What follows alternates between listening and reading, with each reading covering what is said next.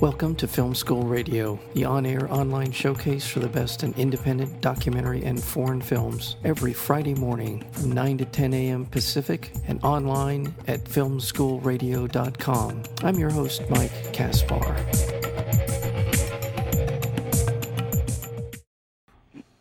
Frank Morgan was a prodigal alto sax player who, like many of his fellow musicians of the era, saw his career plagued by drug addiction.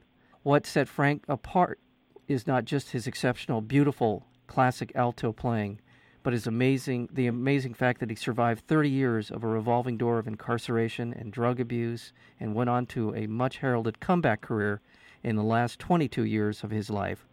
His story is one of brilliant promise in his youth, a journey through the depths of hell, and the redemption through his art. The film is Sound of Redemption, the Frank Morgan story, a film by N.C. Hyken. Welcome to Film School. Thank you. Pleasure to be here. Thank you for being here.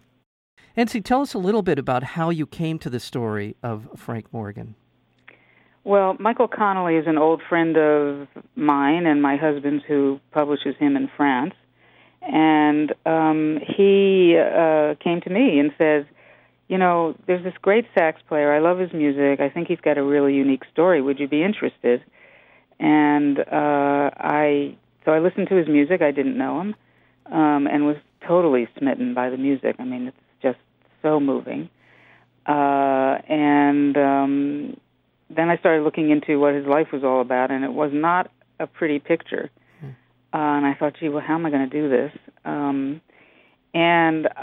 He has this exceptional historical moment where during his time in San Quentin, he was among so many jazz players who were, you know, fellow junkies that they had enough talent to form a big band. Yeah. And I thought, wow, that really blew my mind. This big band at San Quentin that people from all over the Bay Area were coming to hear. And citizens would buy tickets to go inside San Quentin to hear this professional level fantastic jazz band. That's an amazing aspect of the story. It is totally unique. And so I wanted to somehow bring that to life, and I hit on this idea of bringing a band into San Quentin, doing a live concert now for the inmates of now, and have that echo Frank's life and kind of, in a way, resurrect him. And also staying on our theme of redemption, providing a moment of redemption for the souls inside San Quentin today. And it was a great thing. It was a moving experience for everyone, the musicians, the prisoners, and it wound up forming the backbone of the film. Mm-hmm.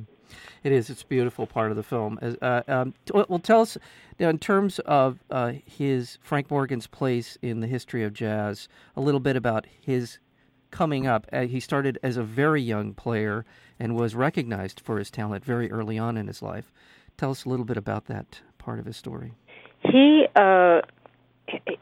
dad was a pretty famous musician in his own right. He played with the Ink Spots, which were like the Beach Boys of their day. They were huge. Yeah. And so he was swimming in a fast crowd already, his dad, Stanley Morgan. He had opened a nightclub on Los Angeles' famous Central Avenue, which was the heart of the jazz scene. It was the happening African-American cultural mecca on the West Coast. And he brought Frank, he knew he had a very talented son. He brought him down to L.A. He had been living in the Midwest with his grandma. And Frank started playing with the big guys right away. He's 14, and he's sitting in with Wardell Gray and all sorts of people. And so everybody around town was saying, "Wow, who's this kid?" And he got introduced to Duke Ellington, who wanted to take him on the road when he was 15. And his dad said, "No way." And I heard some stories about what went on the road, and it's a good thing his dad didn't let him go. And his dad knew Charlie Parker, and Charlie Parker took Frank on as his protege. He used to call him Little Frankie. Mm-hmm. And he'd invite him around whenever he was playing, and Frank would jam with him, and he sent guys to help him pick out his first saxophone when he was 7 years old. And so this relationship went on right up till Bird's death, but it was as if he was anointed. He was the anointed to succeed Bird, which turned out to be kind of a heavy burden for Frank in the end. But that was the promise of his future, and all that was going on in Los Angeles. Yeah, that is quite obviously Charlie Parker being one of the giants in of all jazz. That would be something of a curse and a blessing, I guess. And so he. And by the way, you referred to the ink spots. I didn't know this until I saw the film, and that is referred to as Stanley Morgan's ink spots at least on some of the LPs. Stanley Morgan's ink spots, because he joined the ink spots, and then eventually he took over the ink spots, and he was like the leader. And I think there were several versions of the ink spots that used the name. So he distinguished his own as Stanley Morgan's ink spots. And I believe he played Las Vegas for a long time in that formula. He was, a really financially successful musician, African American musician, which was not always the case. Now, I want to remind our listeners we're speaking with N.C. Hyken, the director of the film Sound of Redemption, the Frank Morgan story. So here is young Frank Morgan as he's beginning to find his way in the jazz world and spending time with Charlie Parker. Where did things start to kind of unravel for him? At what point in his life did things begin to take a bad turn? I think he says the first time he took heroin was he was 17, and he thought that was going to get him in the club. And again, you have to remember he's playing with guys who were 30 years old. He's 17. Yeah. And quite a lot of them were using, and of course his number one idol, Charlie Parker, was using. Yeah. And he tells a story of how he scored, and he brought some of that with him to go see Bird in his hotel room, and he thought Bird would be so pleased. And Bird almost, kicked him and said, "What's the matter with you? How could you be so stupid? I thought you'd know better than that." But then Bird said, "Hey, let's get high." Yeah. So that was not a great message for Frank. And he was doing really well as a musician. He was playing all the time. But the habit was growing, too, and it was expensive stuff. And he started committing petty crimes to support the habit because making music was not paying enough to support his habit. And that just developed and developed. And I think he put out his first solo album. He was about 22, which was a huge coup to have a solo album, Frank Morgan. Yeah. And a couple months after that was the first time he got arrested. Right. Well, and that just snowballed into one thing after another. Right. Well, ironically, the same year that Charlie Parker died from his drug abuse is when Frank started to started getting involved, more and more involved in sort of criminal activity. Mm-hmm. What a shame. I mean, just in the film, The Sound of Redemption, the Frank Morgan story, you hear his just absolutely beautiful sound, beautiful tone that he had in his playing. In fact, there's a clip of the Billie Holiday clip that you had. That was Lester Young as well in that clip. Do you know what I'm? Yeah, it probably was. Yeah. It's just, I mean, I know she was a big fan of his. She became very, very much. My God, these people, the most prominent people in the music are the people who are telling you how great you are. That had to be, again, sort of that curse and blessing. And he had the talent, but boy, that's such a young age. It's just so hard to process all of that. Obviously, so he started to get more and more involved with some criminal activity, some of the I'm going to say almost comical sort of exploits. But at the end of the day, it's not funny when you end up in prison because of it. Mm-hmm. And how long was his first initial stint in prison? How long did that last? Probably a couple months was the very first one. I mean, first he gets arrested and his dad gets him out, and he's just sort of remanded into his father's protection, and that went on for a few times. But when he lands in San Quentin, I believe he got 2 years. And he didn't usually serve the whole sentence because he'd get paroled because he's a sweetie. He's a nice guy, totally polite, very intelligent, and plays like a dream, and talks a good game also, as many, many addicts do. And he'd get paroled, but he just couldn't live on the outside either because he'd just fall back into he needs a drug. Yeah. I want to also remind our listeners that the film, The Sound of Redemption, the Frank Morgan story, is playing at the Los Angeles Film Festival. In fact, there is a concert tonight. If you happen to be logging on to filmschoolradio.com today, you'll be able to hear this interview as well as a chance to go see the film at the Regal Cinema 9. It's also screening on Monday. That would be June 16th at the Regal Cinema 10. And there's a tribute, a Frank Morgan concert on tomorrow, Sunday, June 15th at 2 p.m. at the Grammy Museum. So it's quite and also one other thing, a festival conversation, Love Letters to Los Angeles, and this is with Mike Connolly on Monday at the Regal Cinema 11. That's a action-packed weekend for you.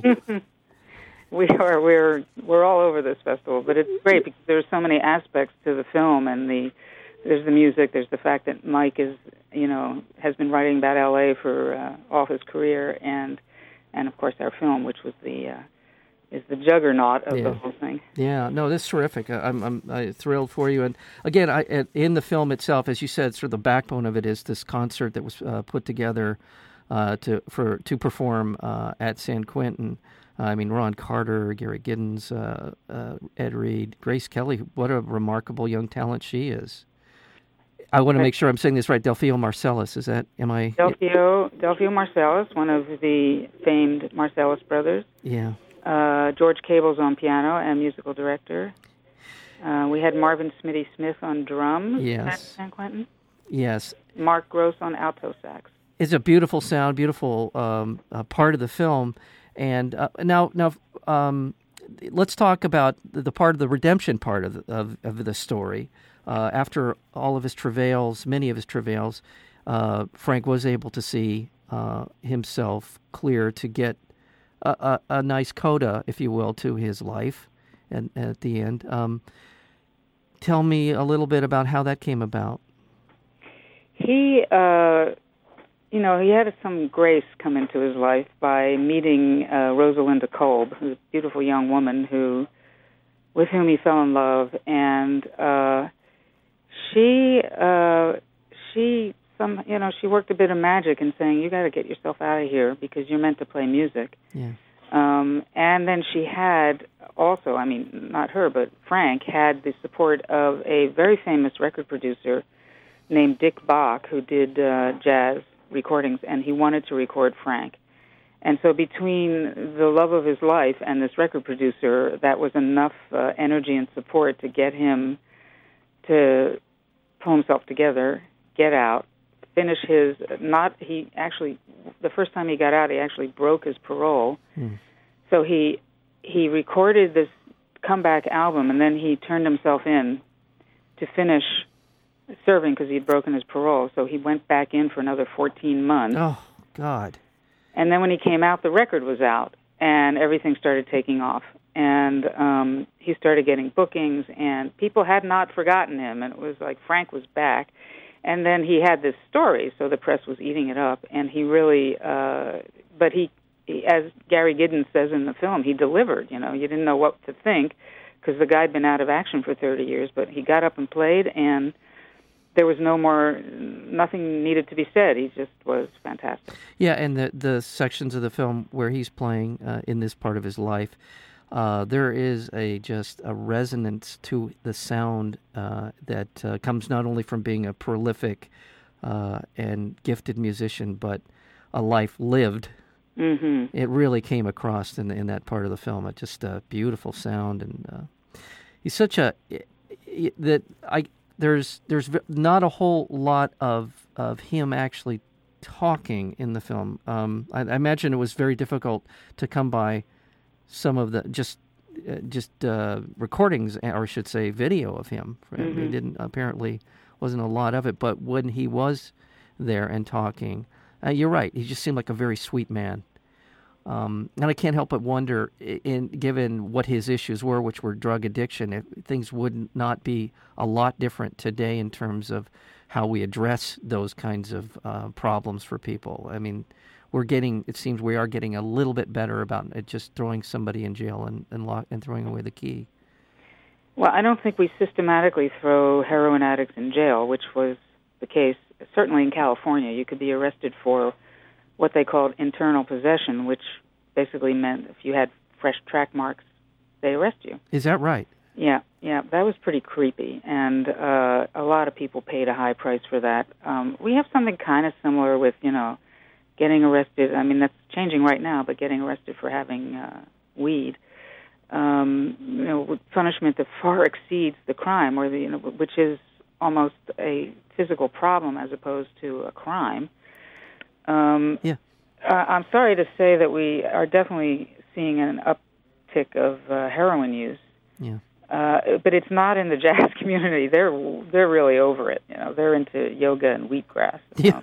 No. Yeah. And to your point, and that is that drug addiction is fortunately increasingly being seen as an illness that requires treatment, not incarceration. But you're right, we still have a long ways to go before we stop just throwing, and I mean the hundreds of thousands, if not millions of people who have in fact been, their lives have been just wasted by this very punitive system.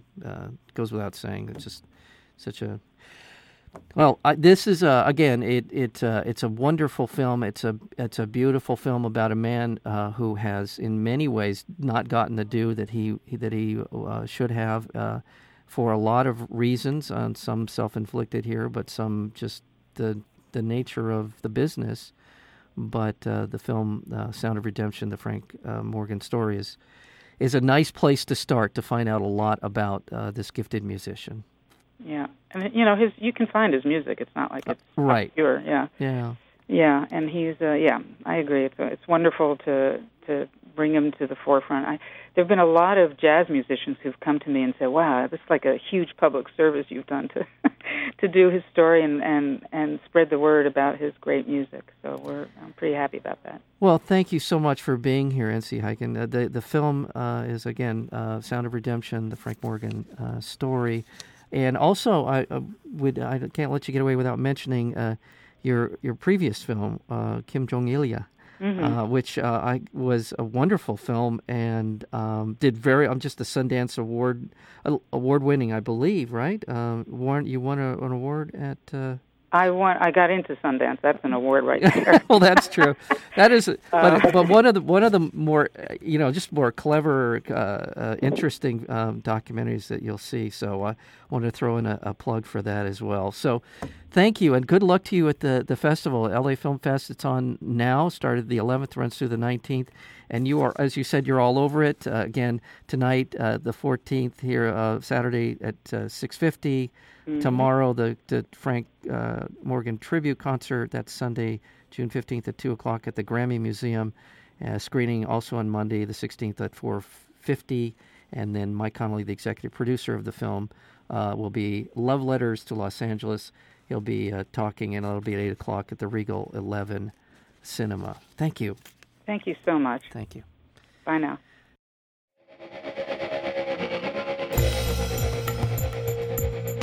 You've been listening to Film School Radio, the on-air online showcase for the best in independent documentary and foreign films. You can find out more about the program at filmschoolradio.com. I'm your host, Mike Kaspar. Thank you for tuning in, and we'll see you next week with another edition of Film School Radio.